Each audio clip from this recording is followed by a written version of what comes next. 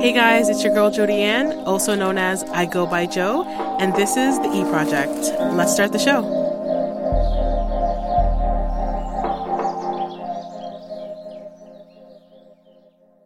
Hey guys, it's your girl Jody Ann. I'm back with another episode.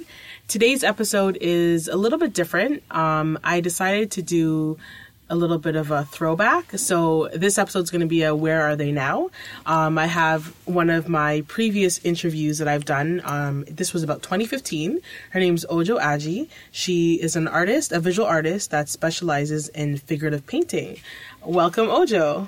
Hi, Jody. Thank you for having me. No problem. I'm so happy to have you back. It's been 2 years since our last interview. Yes. Yeah. I can't believe it's been that long, but yeah, it's been a while.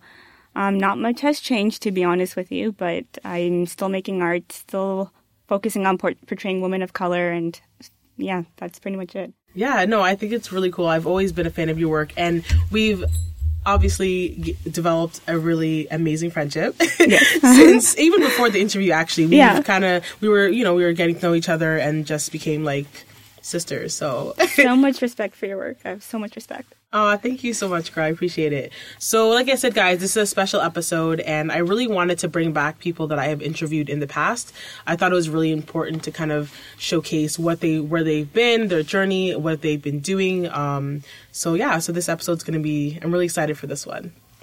So, Ojo, tell us a little bit about what you've been up to since the last time we spoke. Yes, I'm trying to think. It's been 2 years. It doesn't feel like it's been that long, which is why I say not too much has changed. I'm still working on expanding my portfolio, trying my best to get as many shows as I can and trying to get my work out there.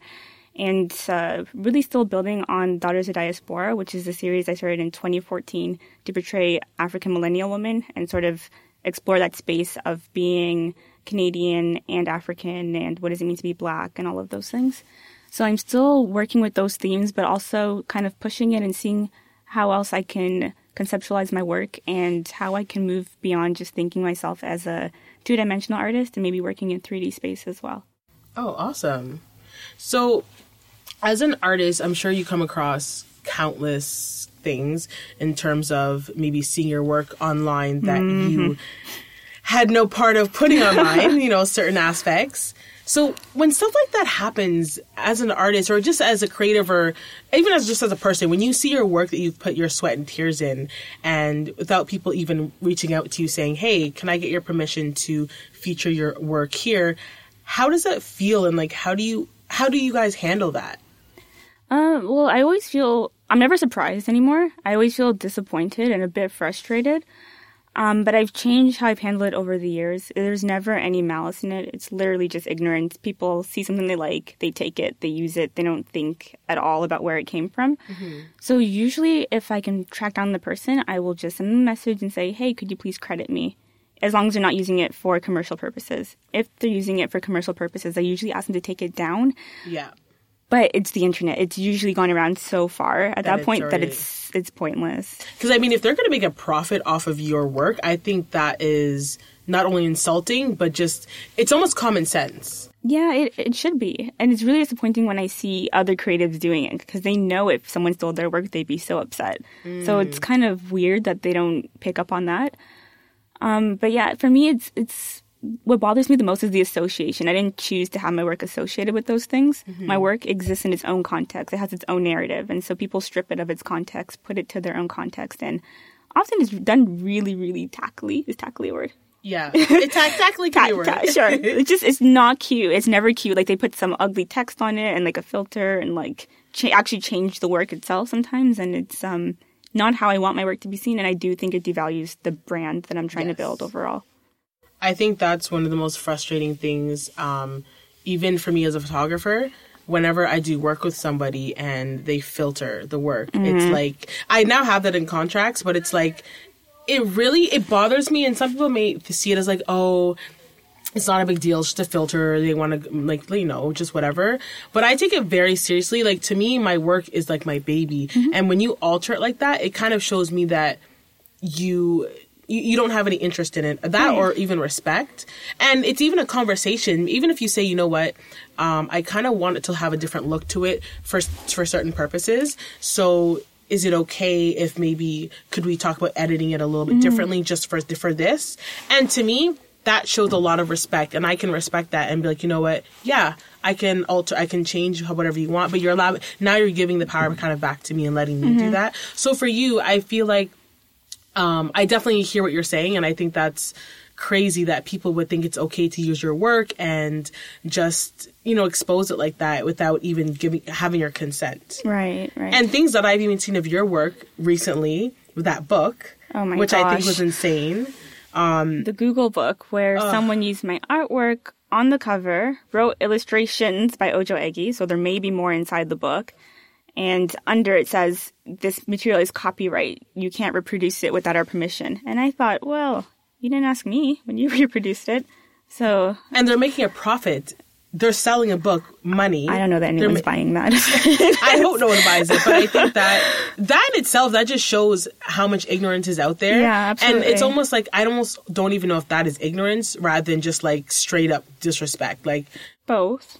Because yes, they credited you, quote unquote, but I mean, it doesn't matter. They're making money off of you and you're not getting royalties for that. And I wouldn't want my work to be associated with what they're doing anyway. Exactly. Yeah. So, guys, as artists, I just feel like it's our responsibilities to stick up for one another. If you see something that you know in your heart is not right, it's someone's using someone else's work, speak up and even show them, send it to them.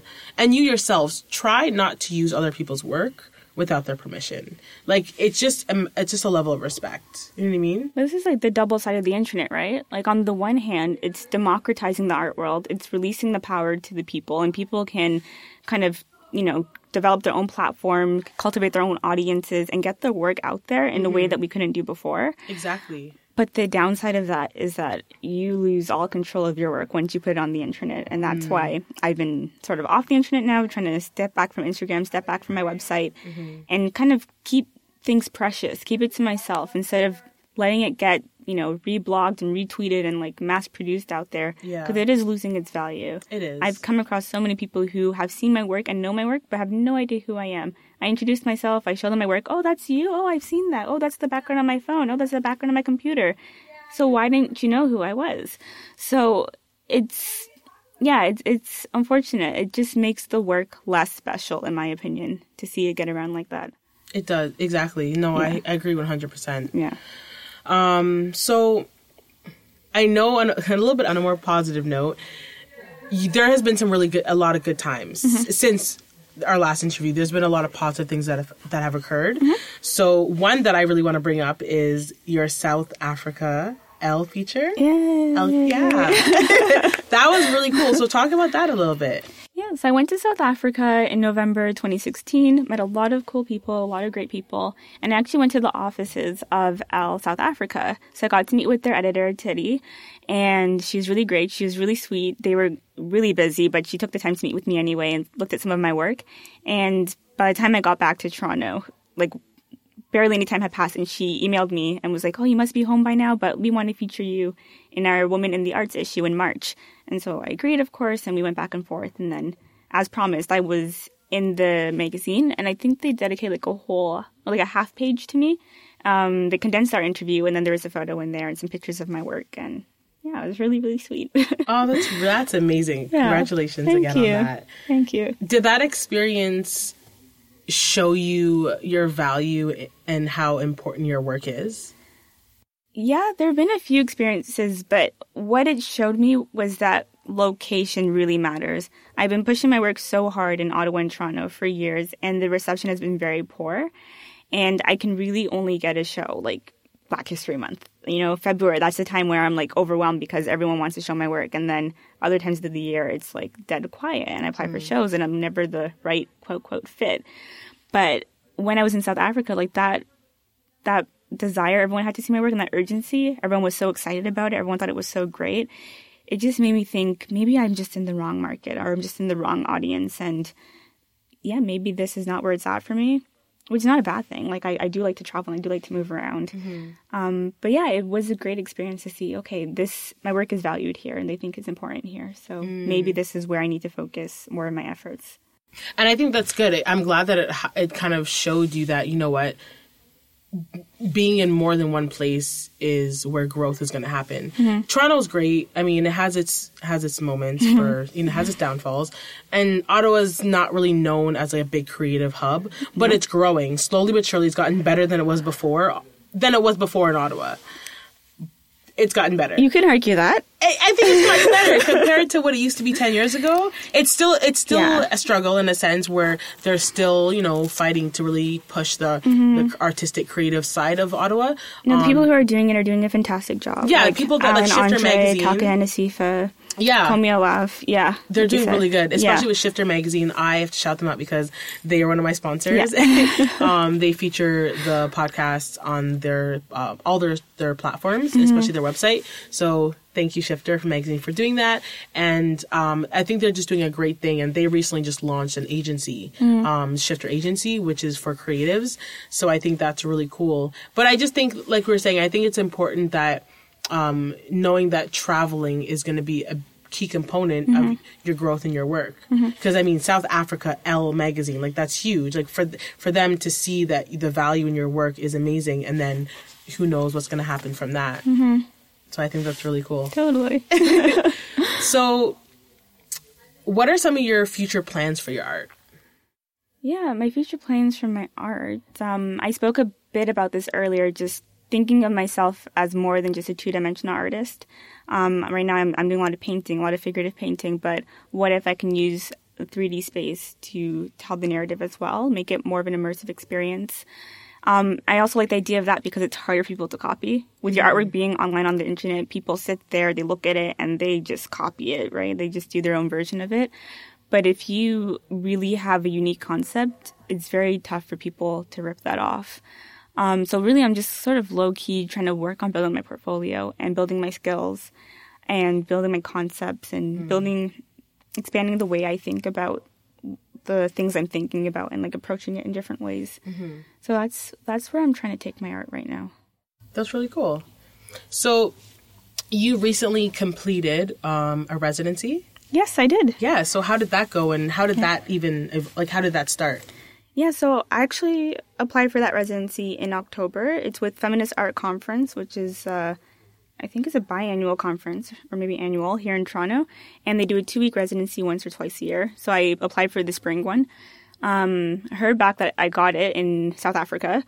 So I had like 6 or 7 months to, you know, get hype about it. And then went for 2 weeks in May to Toronto Island to do the residency. And of course, Toronto Island is flooded right now. So halfway through, we got relocated. It was really great. It was fantastic to be among other artists who work with feminist theory and who are coming from that perspective, because you get different feedback from your work. You know, people who are working within the canon, the white male canon, have a certain way of how art should look, how you should address it, and you know, well, you can't do black lines, or you can't do this, or you can't do that. Why not, right? Like, I find it's a lot more restrictive. So working with people who had an understanding of anti-racist feminist theory, who are not about following the norm and are trying to subvert the norm, I thought was really empowering. And seeing the way that those women work, or those people, I should say, work, was really fantastic as well. I really enjoyed the experience. I thought they were great. Awesome. Yeah.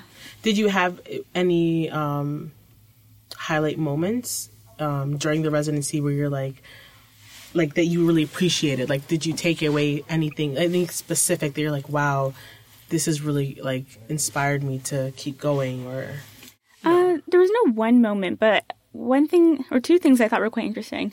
A lot of the women work with photography and installation. So that was kind of one thing that inspired me to take myself out of 2-dimension and try to work in 3-dimension. Okay. A lot of site-specific installations as well.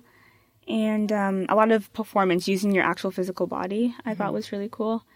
And just seeing all the different things that people are exploring and how we could connect our themes. You know, someone could be doing something completely different. One woman was working on, you know, plants and pollination, and just to see how you could link that to technology, and then, you know, make all these different connections among the different art practices. And I thought that was really fantastic. I saw some really cool things from them. Oh, wow. Yeah. That's really cool. Yeah, things I never thought, like, oh, who would have known you could put those two things together? And, you know, she did it. So yeah, that's so interesting. Yeah. I love that. So, for your series, Daughters of Diaspora. Diaspora. Always struggle with saying I'm that. told I'm saying it wrong, so I don't know. With that series, and obviously it does highlight women of color. Not just specifically Black women, but all women of color. Why is that so important to you to showcase that and to have that as your inspiration? Yeah, I think it's a fantastic topic to talk about because there's so many angles of it. And the first thing that comes to mind right now with all of this propaganda is Canada 150, Canada 150. And Canada loves to talk about being multicultural and being like a melting pot or what do you call it? A mixed salad. You don't want to melt anymore. I think it's the salad now. And, this idea that we're so accepting here. But growing up, I definitely never felt Canadian. I was always, I thought I was until someone would say, well, where are you really from? And then I'd be like, okay, must not be Canadian, but then also not quite Nigerian because I've never lived there. So it's just this idea of exploring the intersections of our identity and finding out, can I really wholly belong in any of those spaces? Or am I always going to be excluded? And if so, there's so many of us like this, not just those from Africa, those from the Caribbean, those from Asia, that are dealing with this sort of mixed identity. And I think it's really important to look at where do we fit in? And if so many of us have this mixed identity, that in itself is a new identity that we should be talking about. Does that make sense? Yeah, no, that makes sense. Yeah. I think that's beautiful, and I think that's so needed now more than ever, especially when young girls don't necessarily see themselves as much in the media. You're starting to see it slowly, but for me, it's almost like it's I hate even saying this, but it's almost as if it's a trend right now. Being a person of color is so cool right now. Trendy. It's so trendy. It's like, and it kind of frustrates me because it's like, why is it a trend? Like, why can't it just be? It frustrates me too because if you look at who are the people creating these images, it's not us. A lot of the time, it's not us. Like, was it Gucci or one brand that did this shoot with all Black models, and everyone got so excited, and of course Black people champion everything that we see that looks a little bit related to us, and so it's a very easy market for these execs to be like, oh, let's just put a Black person there, they'll love it. And it blew up, and then some people were like, okay, but the stylist was white, the makeup artist was white, the hairstylist was white, the photographer was white. Everyone involved in creating this image of Black people for us to consume and identify with was white.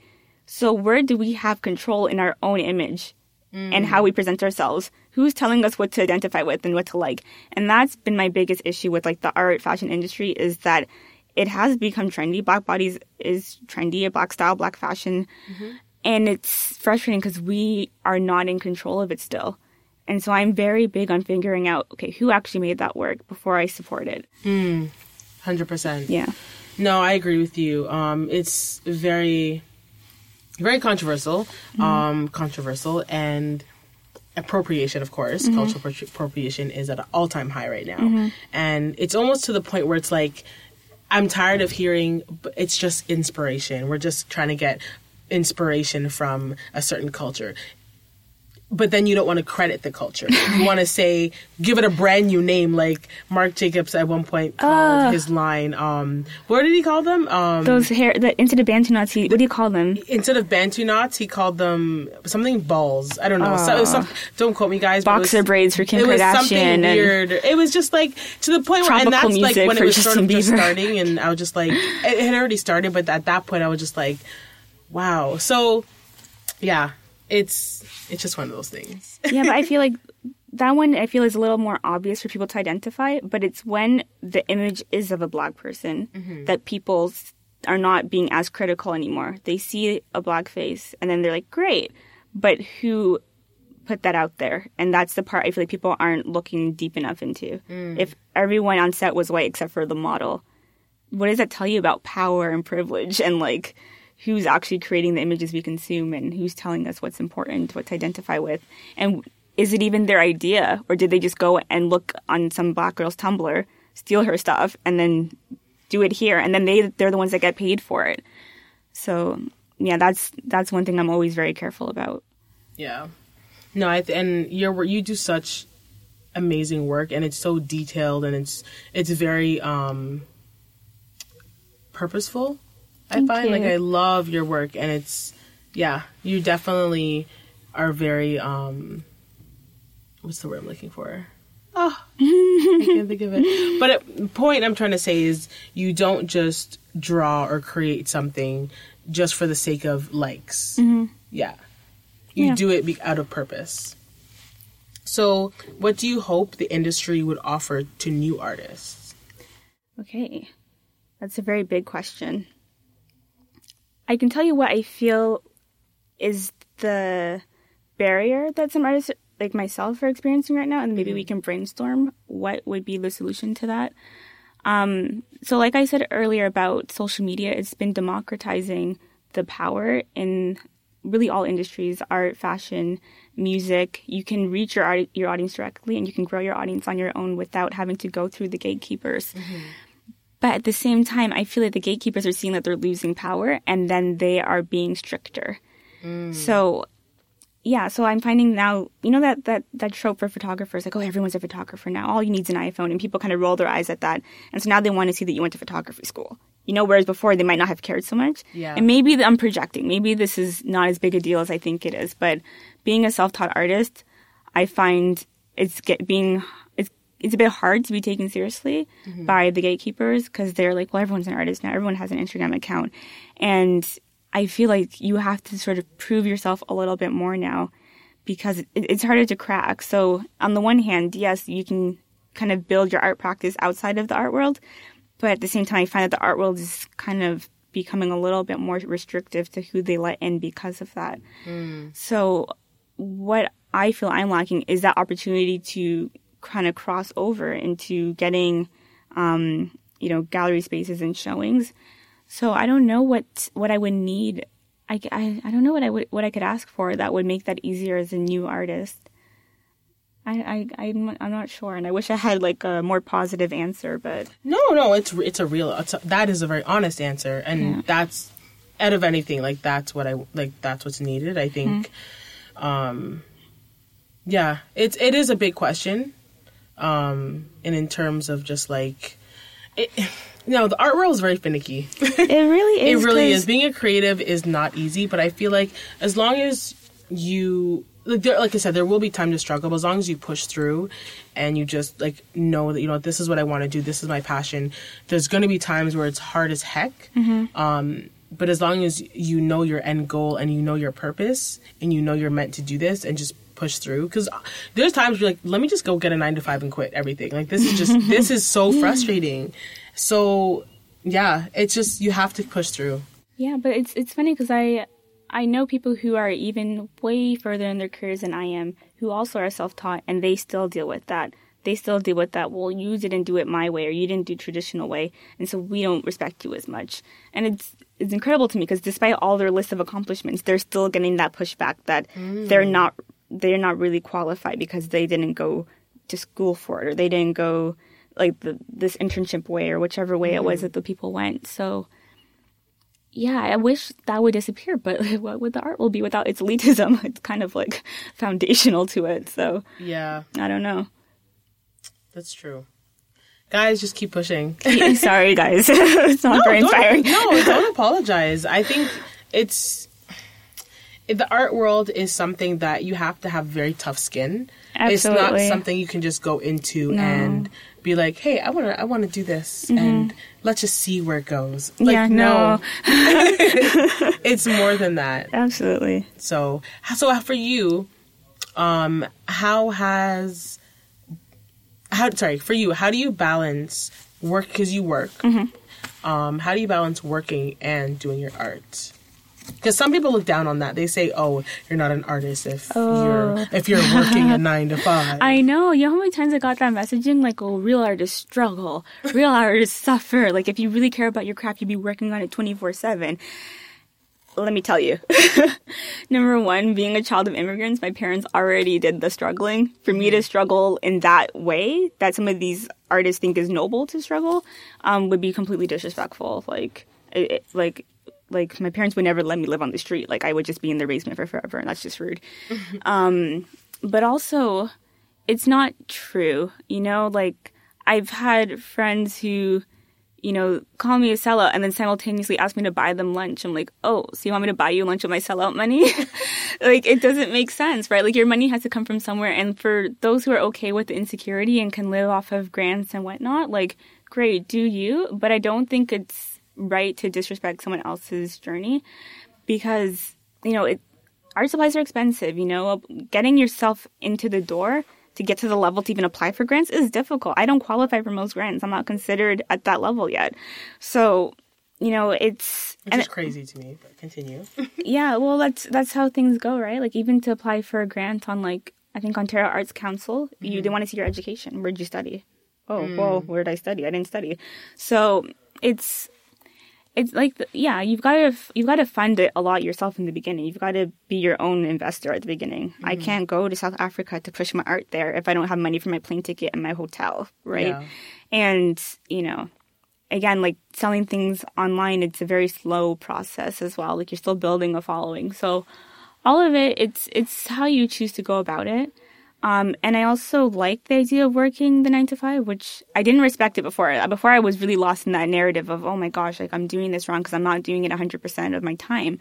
But now I'm like, well, with working, I get to create the work that I truly want to create. Like, I'm not creating it because I'm trying to sell. I'm not creating it because I'm trying to make something popular. I'm creating what is important to me for myself first and foremost. And then if everyone else wants to look at it after I'm done with it, then that's great. And to me, I get more intrinsic value out of that. Mm. So I've come to appreciate the 9 to 5 as like an asset to the art practice. And build your business. Absolutely. Yeah. No, I think that's really cool. And I also want to make a note on when you're looking for someone to help guide you. Mm-hmm. So like for you, you mentioned, did you have a mentor? No, I'm looking. Anyone wants to mentor me who does figurative portraits of Black women from an anti-racist feminist theory perspective, hit me up. Yeah, I would love to have artists who kind of do the same, like in the same kind of practice that I do, to at least talk with. Whether we're on the same level or they're more advanced than I am, I would like to have those conversations. But I most often run into those who want to learn from me, so I end up taking on the mentor position, which I don't feel quite ready yet for because I'm still trying to build as well. Yeah. So I want someone that I feel I can learn from, or at least someone at the same level where we can have these discussions and build each other together. But I just haven't found it yet. Okay. So, yeah, definitely mentorship is huge. Absolutely. I think it's very vital in the growth of your career. Mm-hmm. I think, not that, I don't mean that you can't grow if you don't have a mentor, but it definitely helps the process. I would think so. I don't know what it's like because I've never had one. You will get one. No, Ojo, I think you're doing amazing work, and your work is, like I said, very purposeful, very impactful, and I think it's just the matter of meeting the right person. Mm-hmm. And that's really what it is when it comes down to business. It's, you can do great work and you can work your ass off. And of course that will obviously get you to where you need to be. But it also is who you know. It is a who you know game. It really is. Oh my gosh. So you just have to put yourself out there, network as much as possible. I think that's key. Is that something that you kind of do? Like, do you go to a lot of events? Yeah. Oh my gosh. And I send the most emails. It's so annoying. But also an introvert, right? So it's like really exhausting. Like, I like to do like one thing a day. Like, if someone asks me to hang out, I'm like, sorry, I already have a plan for Wednesday, so I'll see you on Thursday. So yeah, it's tiring, and yeah, but I do. Yeah. No, I think it's important. Events are definitely key. So, Ojo, thank you so much for coming. Thank you for having me. This was great. I was really excited to have you come on again, especially now that we've launched the podcast. So, thank you so much. And, guys, I will leave her socials at the bottom of the blog. And one place they can find you for sure is Twitter right now. I don't use Twitter. Okay. There maybe an account with 2 tweets, but I don't use it. If you go to facebook.com/artbyojo or just Ojo Agi on Facebook, I do occasionally post articles on that. Okay. Perfect. My website is still up, www.ojoagi.com, but I won't be opening it for a while until it's ready. And then my Instagram is pretty finicky. I may or may not be back with that. Okay. Yeah. Well, they can still find you. They can find me. And see your awesome work. So thank you so much, Ojo, for coming. Guys, thank you so much for listening to the last episode of the podcast for season 1.